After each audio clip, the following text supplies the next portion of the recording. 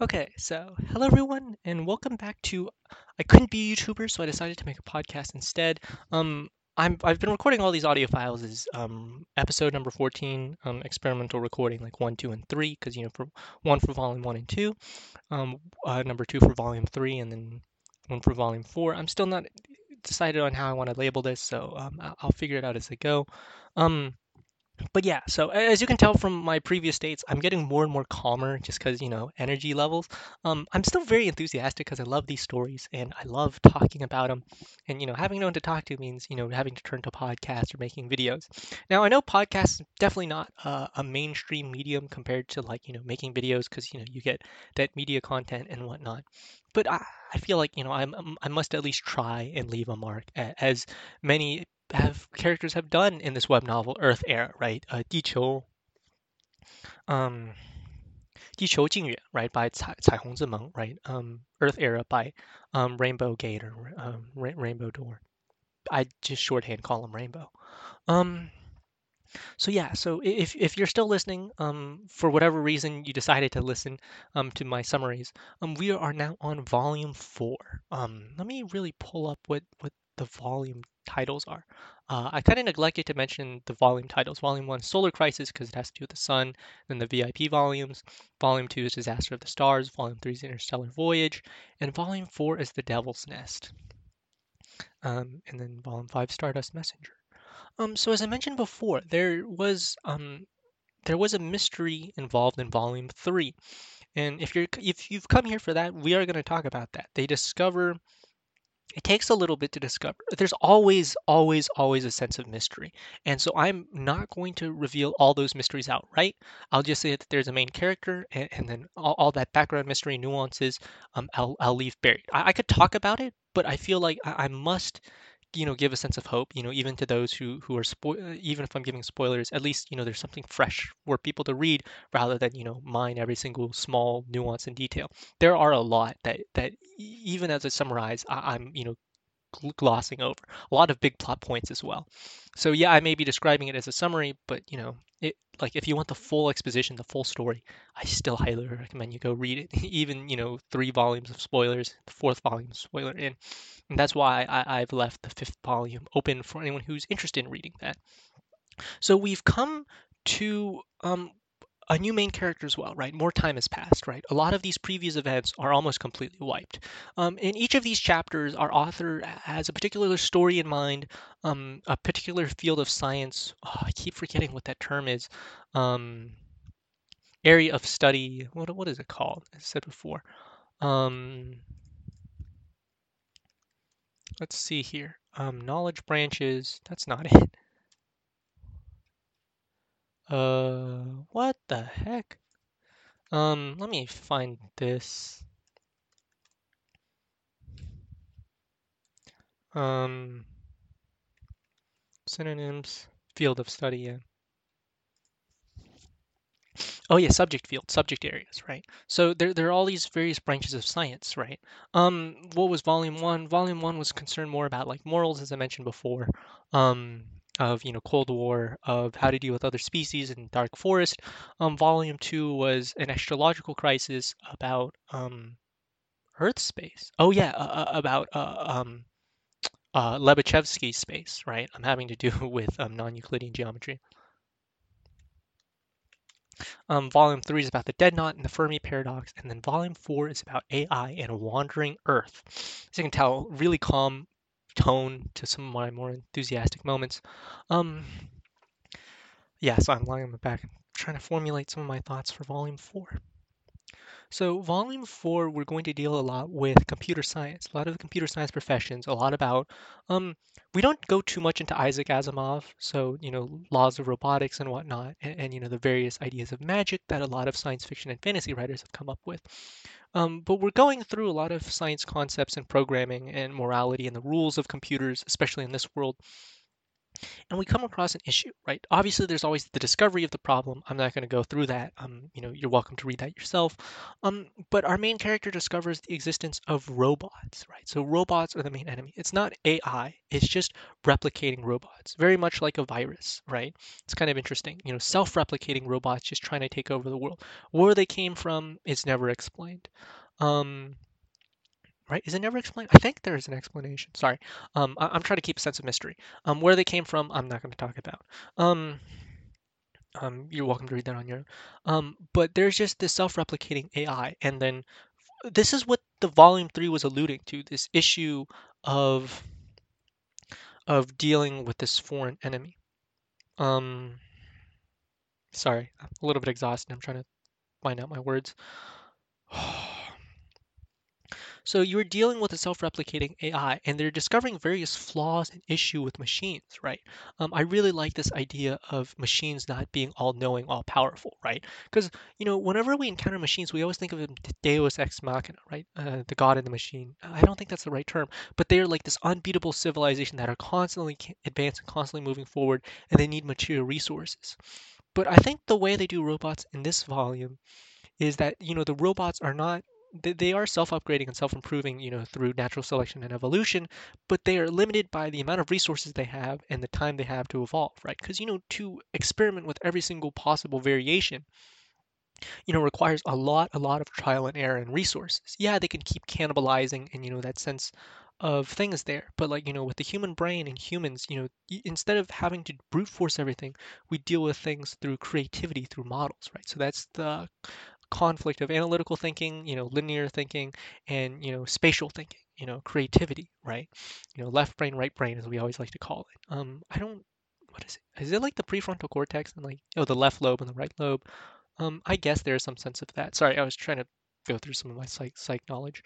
Um, but yeah, so it's basically talking about machines and this conflict of humans machines, right? And so I love some of the concepts they put forward, right? Like, there's no difference between killing 10 machines and a trillion, because if there's even 1% remaining, they'll continue to replicate, kind of like ants, mice, termites, the various pests we have in the animal world with insects, right?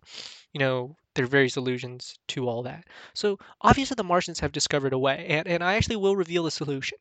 Um, so it's very, very similar to, very reminiscent of Volume One, um, but there's a twist, right? What were the various solutions proposed? There was three solutions proposed, very in line with regular natural sciences. Solution one is an evolutionary trap, whereas you deliberately induce a flaw to try and kill as many as possible. Solution two was a virus, right? So computer virus try and wipe them all out, try and make a self-replicating machine. Solution three is to let higher Kardashev civilization deal with it, right? Because if civilization, it's based on various assumptions that if civilizations are selfish, right, then they will find this future threat of robotic aliens, species of self-replicating robots, and they will try to wipe it out, right, with higher energy level. Now, each of these plans carry its own risks, especially the third one in particular, because if you decide to let a higher civilization deal with it, right, you're dealing with a force much more powerful than you. But there's some very unique traits of this self-replicating robots. One is the fact that it hasn't conquered their galaxy yet. In fact, there are no traces of this alien self-replicating species, which indicates one thing, that it has been created recently. That is one of the smaller mysteries I will reveal, and I will try not to reveal more. But these robots were created recently, so take what you will from that knowledge. Um, so it is this species is still in its infancy. Where it comes from, you're gonna have to read to find out. Um, what was it? Okay. The second solution is viruses. It's an interesting idea. They do some testing on Pluto, and they find a decent amount of success. But the problem with viruses and the evolutionary code actually comes from a saying, which is don't put all your eggs in one basket. And it's the same issue with the evolutionary trap, right? If you give a bunch of aliens, all these resources, right? They will take that knowledge and they will disseminate it and whatnot. They do test on Pluto and it succeeds.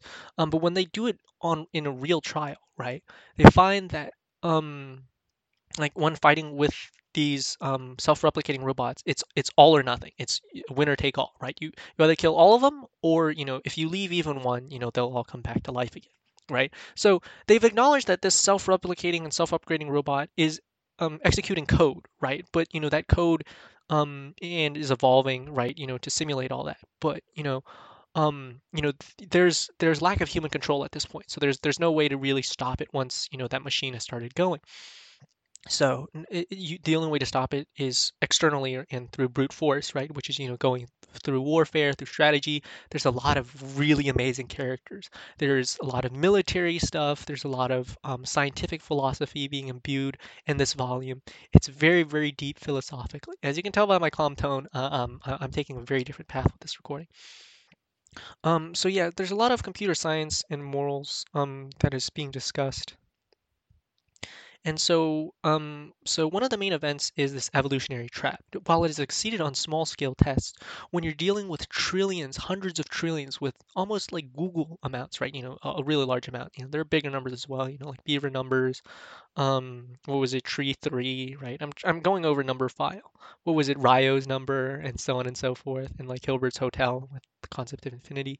Um, there's some huge numbers. But one for just clarity, we'll just go with Google, right? 10 with 100 zeros, or like Shannon's number or something. Honestly, yeah. So it's a large amount of robots, and all they need is this one fact, right? So our main character stumbles upon this inspiration of what's wrong with their plan, and it's the saying, don't leave all your eggs in one basket. So all these robots are programmed to have some sort of defect, very much like humans in natural selection. Sickle cell disease. And anemia helps protect against like HIV or something, right? They have HIV, anti-HIV antibodies, right? What one may consider a disability or defect may be evolutionary mutation or protection against something else, right? Like, darker skin protects against sunburns, right? And so on and so forth. Um, so and eventually, right, there's a reason why we still have left-handed people, right? Not everyone's right-handed, right? Because if everyone is the same, like a carbon copy, it's very easy for one issue to wipe out the whole species, very much like, the example of bananas, like the Gros Michel and whatnot. So there's always going to be like various pockets where they won't execute certain code, they won't, adopt these evolutionary traits, even though it's beneficial to their tech tree. Because one of their programming is, instead of having to utilize every single resource to test every single variation, it's better to draw upon the wisdom that other civilizations have created and eliminate weaker or less potential tech paths, right? Obviously, it's all under the writer's pen.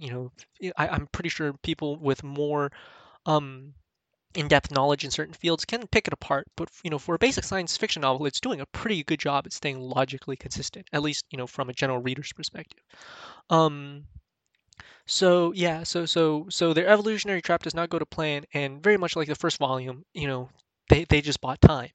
But whereas in the first volume they deal with this idea of threat deterrence, right, and the meteorite strikes. This one, it's a winner take all. They have lost their gamble, right? Like, they have killed trillions, right? But the resources for all those self-replicating robots still exist, and all they've done is really is bought enough time. So instead of just directly going to the virus plan, where it's because it's already failed, they directly go to stage the third plan, which is letting an evolutionary higher species alien deal with it, right? Based on various assumptions. So instead of just staying here and waiting for death, they all leave. They do this Wandering Earth project, right? This is why I mentioned Wandering Earth. And so there are various issues, social issues with that. There are issues. Some people decide to stay, and some people decide to leave. A majority decide to leave, for the greater good and whatnot, to continue human civilization. But there are various moments brought up throughout all these volumes, right? The protagonist is suffering. The protagonist, is given a large choice, but there are other people suffering as well, right? The head of state is this hidden deuteragonist, right? He's almost this anti-hero in every single volume. This is, I think, the only volume I've actually talked about the head of state. The head of state is often given this decisions. He has to make the most logical decision, and he has to think through all. He doesn't have the scientific knowledge that all these scientists do, that all these eggheads do, as we might call them.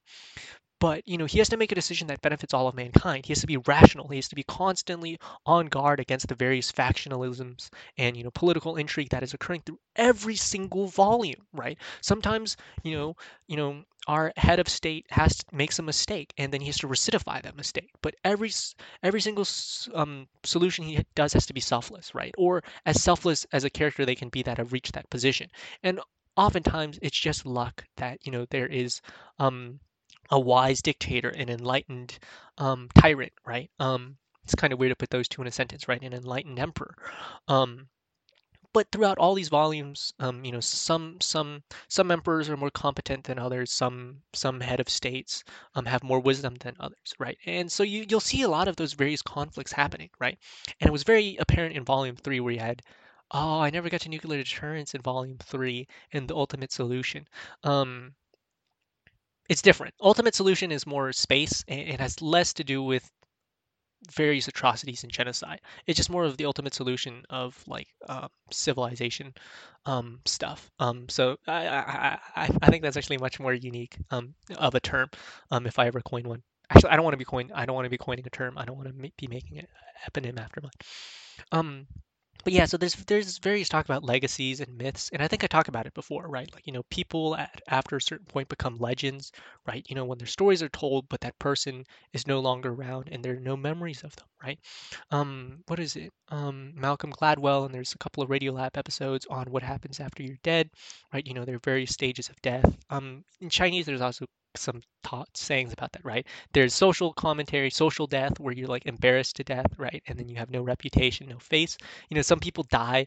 Some people are dead before they physically some people are dead before they even know it, right? Which is commentary on being socially embarrassed, suffering social death. That's a funny saying. Um, but yeah, so there's a lot of talk about like legacy of what your character is like, not regarding what other people will think, and just doing what you think is right. And there's a lot of like ideological work and chicken soup being poured throughout all these volumes that make it very interesting. So why do I bring that up in an AI novel? So I think it really brings out that human factor. A lot of other stuff going on with like Talented Tenth, what is it, W.E.B. Du Bois and Booker, that's more African American history coming out. What is there? There's also like British, African British history that you can talk about as well, or African English history, I guess is the term.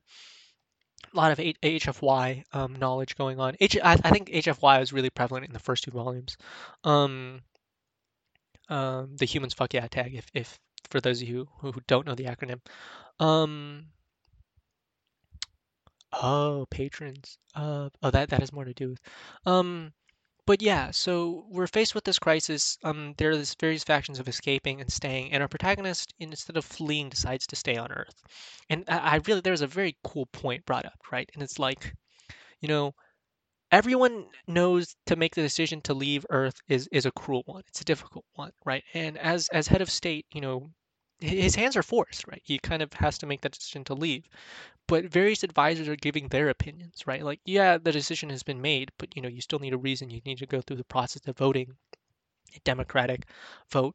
Very much like the scientific community and consensus of voting. They talk a lot about the scientific community research in Volume Four, and one of the human, what is it, sociology professors, right? The head of human resources and psychology and, human studies, basically says, I am not in support of this plan to be a wandering Earth civilization. For if we lose our homeland, if we lose our origin, what are we but a civilization that will constantly prey upon others? We will become a predator. If we decide to escape this disaster, if our next disaster strikes, we may decide to leave again. We may decide to wander. We may decide to split. You see a lot of these ideas also explored in Volume 3 to a certain extent. But Volume Four is it's very short lines, and I'm reading a lot into it. But I have the freedom of interpretation here because I'm summarizing. So he basically talks about like if we become this wandering Earth civilization, we become predators, right? We become a homeless civilization. We have left our solar system, and we're without a home, almost like orphans even. Back to Volume Three, plot ideas. Sorry. So I know this is a hard decision and you make what you make, but I must also voice my disapproval for this plan. And, in the end, he goes about it. So it's kind of funny, right? Because the head researcher, the computer scientist that was in charge of this plan, votes to leave, to execute their third plan of leaving, right? But he himself decides to stay. Whereas this human civilizations guy, this guy, this sociology professor, expresses his disapproval, but will decide to, preserve his own life. And it's a little bit hypocritical. And, sometimes humans are hypocritical, but sometimes you need to express your opinion or what you think is right. And sometimes people do the wrong things for for the right reasons, or do something um do the wrong thing even though they know what um will do the wrong wait do the wrong thing will do the right thing even though they know it's wrong, right? I think, yeah, that's the right term. You have to do the right thing even though they know it's not do the wrong thing even though they know it's right. um So, our main character remains on Earth, and there is a lot of arcs. I don't think it's this is actually kind of heartless because, when you talk about science fiction and you talk about the scale, you lose a little bit of that human element because you think about, human civilization. And there needs to be a balance, I think. When you read war thrillers, spy thrillers and web novels, especially Chinese spy thrillers and military, that sense of sacrifice is always so strong, right? Because you're telling individual stories, you're telling small stories. So going back to one of my previous recordings on actors reincarnation, I think that was like episode 12 or 13, one of the analyzing the science fiction genre. I think that's episode 10 or 11. Um, actors reincarnation, right? There's a lot of plots about spy thrillers, right? We can go through like tragic ones like Lord of War, World of Deity, Sword of Daybreak. Um, Lord of the Oasis has a lot of tragic plots, and they're all very condensed. They're all very small worlds. And so that element of humanity really stands out, that element of sacrifice. Even stories like Apocalyptic Boss aspires to enter the entertainment circle. There were like movies about like The Furnace, just really tragic and sad Korean movies, right? Sniper's Booth and Squid Game. And so I cannot emphasize this enough. Although, you're kind of a little bit numb to all these hero stories by volume four. And um, there is some mention of that in volume five. Very, very minor spoiler.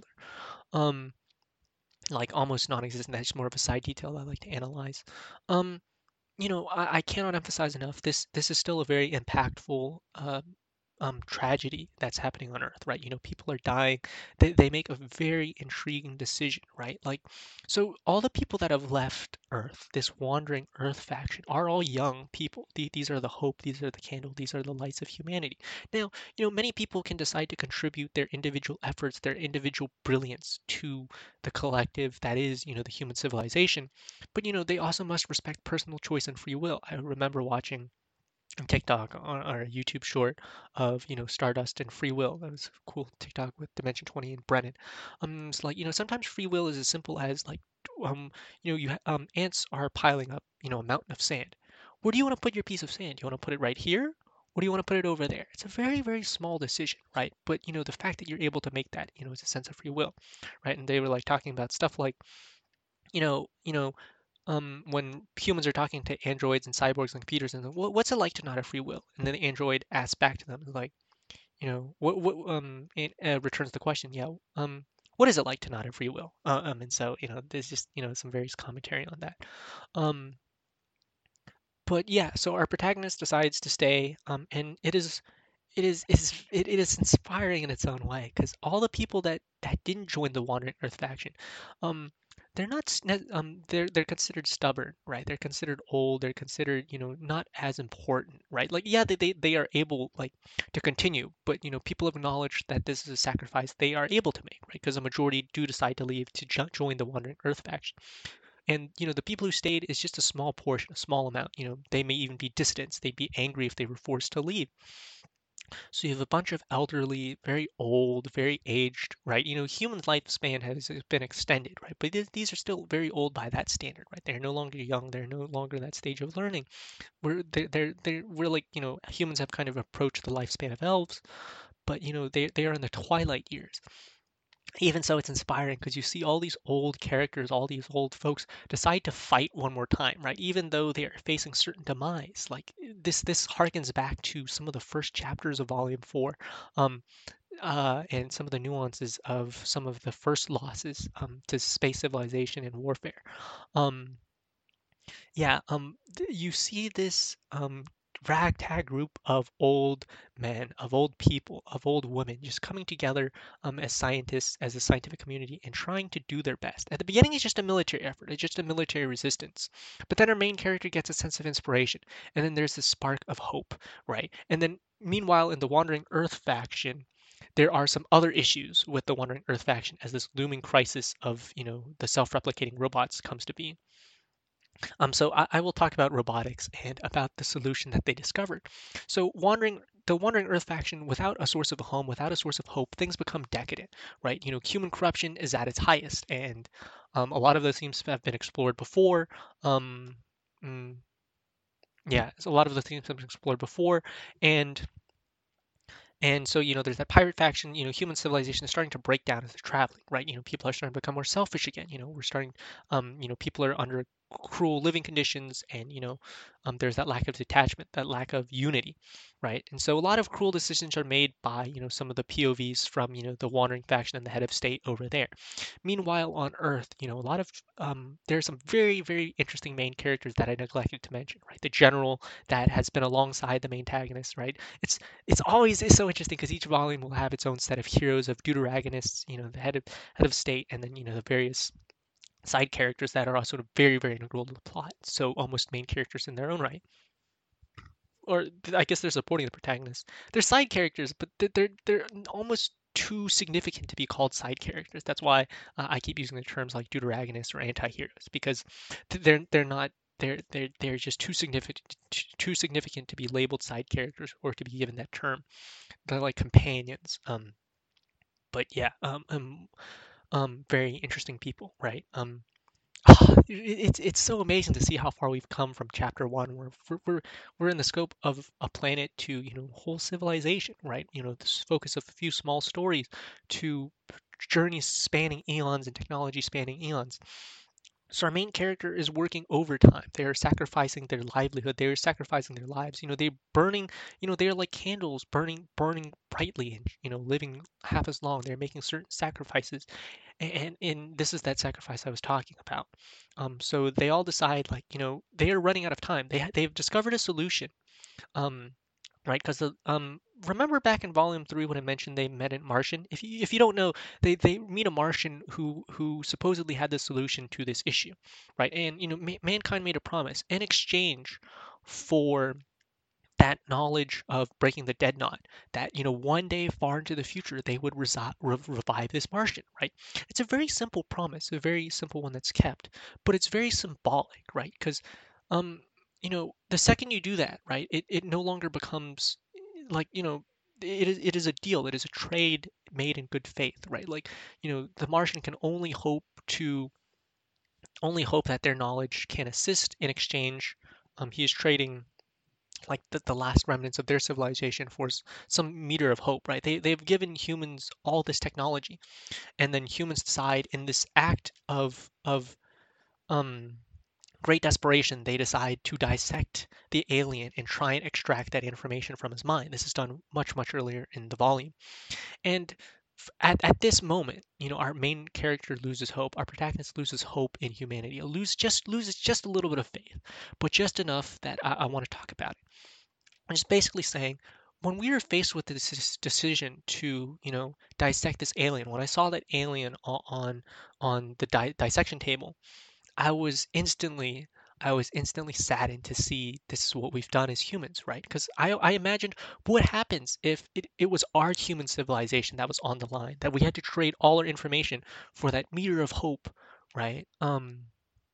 Minuscule, whatever. Sorry, there's a term that keeps coming to mind, like mediocre of hope that a civilization may one day show mercy, right? And in the end, we reneged on our promise. We broke our promise. We broke our oath. That symbolic sense, that we would one day revive this alien with all the technology, at no matter the cost, right? Because they have given us all so much for that little spark of hope. And the sad thing is not that we did it. but that we felt that it was right. We did it with no remorse, right? That our human civilization facing our greatest crises yet, right? As many have done before us, and as we will continue to do so, provided they survive, that we have sacrificed the civilization. And I scared to think of the day that this might actually happen to humans, where there may be one of our species having to face this sort of decision as well, and our fate is in the hands of other aliens.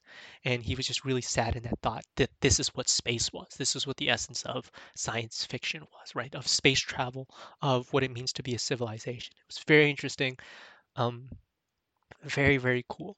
And so they extracted this message, this very simple message of, oh yeah, these aliens are really dumb. And that's the only sentence that he can remember. And obviously, there's a lot of scientists and psychologists. There's, the collective of human knowledge and of the government, putting all these resources, right? Because, our main character is not a psychologist, right? And this is, one of the main greatness points of the web novel is that the author like really shows that the main character is limited in certain fields. He may be a genius in his fields, but he still needs support from all these people, these data scientists, these soldiers to collect the data and do their work. Because he is only a genius among geniuses. He's standing on the shoulder of giants, and this author covers that so well. Sorry, I'm hitting the mic. I'm on my headset mic.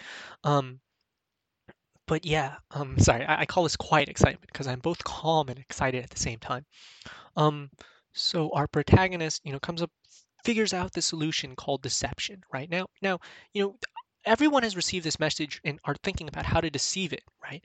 But it is not until they come across a key idea, right? Because sometimes it is often the smallest changes of ideas when you get across your pre-existing bias and obstacles that you grasp the correct line of thinking, right? It's very much in volume one with the mystery of a piece of paper. In volume um, two, in ignoring pre-existing knowledge biases. In volume three, what was volume three? In like of breaking the game, right? With the dead knot, right? And then seeing a future, and then volume four with deception. Sometimes all it takes is the correct knowledge and thinking. Um, and a lot of those sources, you see that in Ming-Na Wen-Ling, Tomorrow Hasn't Arrived as well. And so that main line of thinking is instead of trying to destroy, our adversary, how do we make it so that our adversary is no longer a threat to us? And now, obviously, that's a very common distinction, right? It's like common mistakes, like, well, what's the difference, right? Well, the difference is that we have to make the aliens think that we are very like some way to make the aliens think that we are poison, we are dangerous to them. But then like all the error correction software, all their evolutionary traits, and like all they're putting their eggs in one basket have to be correct. And like our main character is, don't worry about it, I got a solution, and he doesn't explain, and they execute his plan, right? Because he has just no time to explain. um but it's very unique because the solution actually is to get the aliens to think, to ignore that the state of death, right? So they stumble upon a cult where they say, oh, he's not dead, he's actually still alive, but he's in heaven, right? So a little bit of a jab at knowledge and religion and theocracy there, but it's very unique, right? Because said, as long as you make the aliens think, or the self-replicating robots think, that they are not dead, that death is not a state to be feared, but a state to be desired, then you can do a decent job, right? There's still like trillions and trillions of aliens out there, right? Eventually they'll go through that. They eliminated a lot with the evolutionary trap, but this one is more about of knowledge, right? You have and so the various plots come into play. Sorry, this deception, right? So you have writers trying to write a very realistic scenario, right? A realistic world. You have scientists trying to make sure the payload is delivered correctly, right? And the message is delivered, in trying to calculate directions of navigations, of engineering feats, of logistics, of soldiers, right? And everyone is playing their part, right? Um, Meanwhile, in the Wandering Earth's civilized faction, Wandering split. They're dealing with their own set of problems, and they're unable to help, right? There's a lot of infighting and civil war, a lot of things having to do with political intrigue and stability. We see sources of that in volume two, um, and yeah, volume two mainly. Um, but yeah, so our main character is fighting against the clock, right? And they realize, they have at most 4 or 5 years, and I think there's always that element of threat, always that element of urgency that nothing is certain, nothing is given, it must be fought for. I love that. There's a lot more I could talk about that, like with freedom, the cost of freedom, with Learned Hand, the U.S. Supreme Court justice, and who was the other um, Jewish Supreme Court justice? Um, John Marshall, not him though. Um, who Brandeis, yeah. But it was like Leonard Hand, like, just freedom must be fought for, justice must be fought for. I think in my favorite quotes I talk about Ashia, and like why it never ends. That web novel, very similar style of robots. Whereas they're facing this extinction level threat, and then all these remaining people, all these old people on Earth, are making that ultimate sacrifice of trying to work. Right? It is that use of brain power. They're sacrificing their bodies in exchange for something. There's a lot of those ideas in Ming Wailing Tomorrow's Arrived as well. And so, the robots are slowly getting closer and closer, and then you have all these martial forces, these guardians of civilization, trying to buy time as well, right? Even the general, he is faced with a decision in the beginning, and he does something that, like, a sort of redemption even. Honestly, it's almost what he does is a little bit meaningless. Like, his actions themselves are quite meaningless, but the purpose behind those actions are very meaningful. Um, so yeah, so a lot of predecessor stuff with the military arc at the beginning of the volume. That's really cool. Um, but yeah, so they're talking about robotics, about deception, and then like and a lot of the elements of the sun come into play, right? Like they basically just describe how the sun is a portal to another world. There's a lot of deception, basically tricking aliens into thinking that state of death is not a bad thing. Obviously there's still a lot of eggs in a basket, but they eliminate a major portion of it, and then he leaves the rest to future civilizations to deal with it. But basically he makes humans harmless, and that for these robots to desire a different state. And there are trillions and trillions. They wiped out a majority of it with the first one, which is the evolutionary trap, and then this is the fourth plan that they come up with, and then the virus plan, right? That's activated as well in essence of buying time, right? And they describe all these plots of the various sacrifices that people has made. It's not a good science fiction novel if there's no sacrifice and there's no end of the world scenarios, and crises. So yeah, it's very interesting to see how science fiction and apocalypse novels kind of have that overlap. Apocryphal or astrological crises novels overlap. I think astrological crises refer to zombies and like biological ones, whereas like apocalypse refers to like the end of the world, and post-apocalyptic means the world's already destroyed. So yeah, that's a lot about Volume 4. A lot about robots, a lot about thinking. There's still a lot of mysteries to uncover, and if you're very interested, I feel like I'm advertising, but I do acknowledge that I think science fiction as a whole definitely needs a lot of support. This is where my sense of this is like my call to action, my sense of advertising. Um, so yeah, I brought this summary to attention, not only just, to, be an influencer and like talk about these things that I really enjoy talking about, but also like, to create a community, create a like-minded group of people as much as I could, right? As put the energy that I could in doing my part to popularize it. Very much like, how composers on MuseScore, write their own scores or transpose their own music, right? Contribute to this open source sense of community, this open source sense of knowledge, as most YouTubers do. And I could definitely do more by making videos and whatnot, but I have neither necessarily the time nor resources nor energy nor money to continue doing so. But just doing our part. And as as most of us are going about our daily lives, we are patrons in some way, supporting various agendas. Whether you're a VTuber patron, right? Part of that fan group, part of that gang. You know, um, or like a content creator, an influencer, like I think everyone who browses the internet, kind of like is a patron of something, right? Whether you subscribe to newspapers and you support news and good reporting of the truth, and what your standards are for that. I think it's very interesting to see this in this internet era of how everyone are like our Medici's. We are the Kickstarters, we are the supporters, the book readers, we are the fans, and we fund all these groups, our niches, our passions. And I think science fiction is an amazing passion to get into.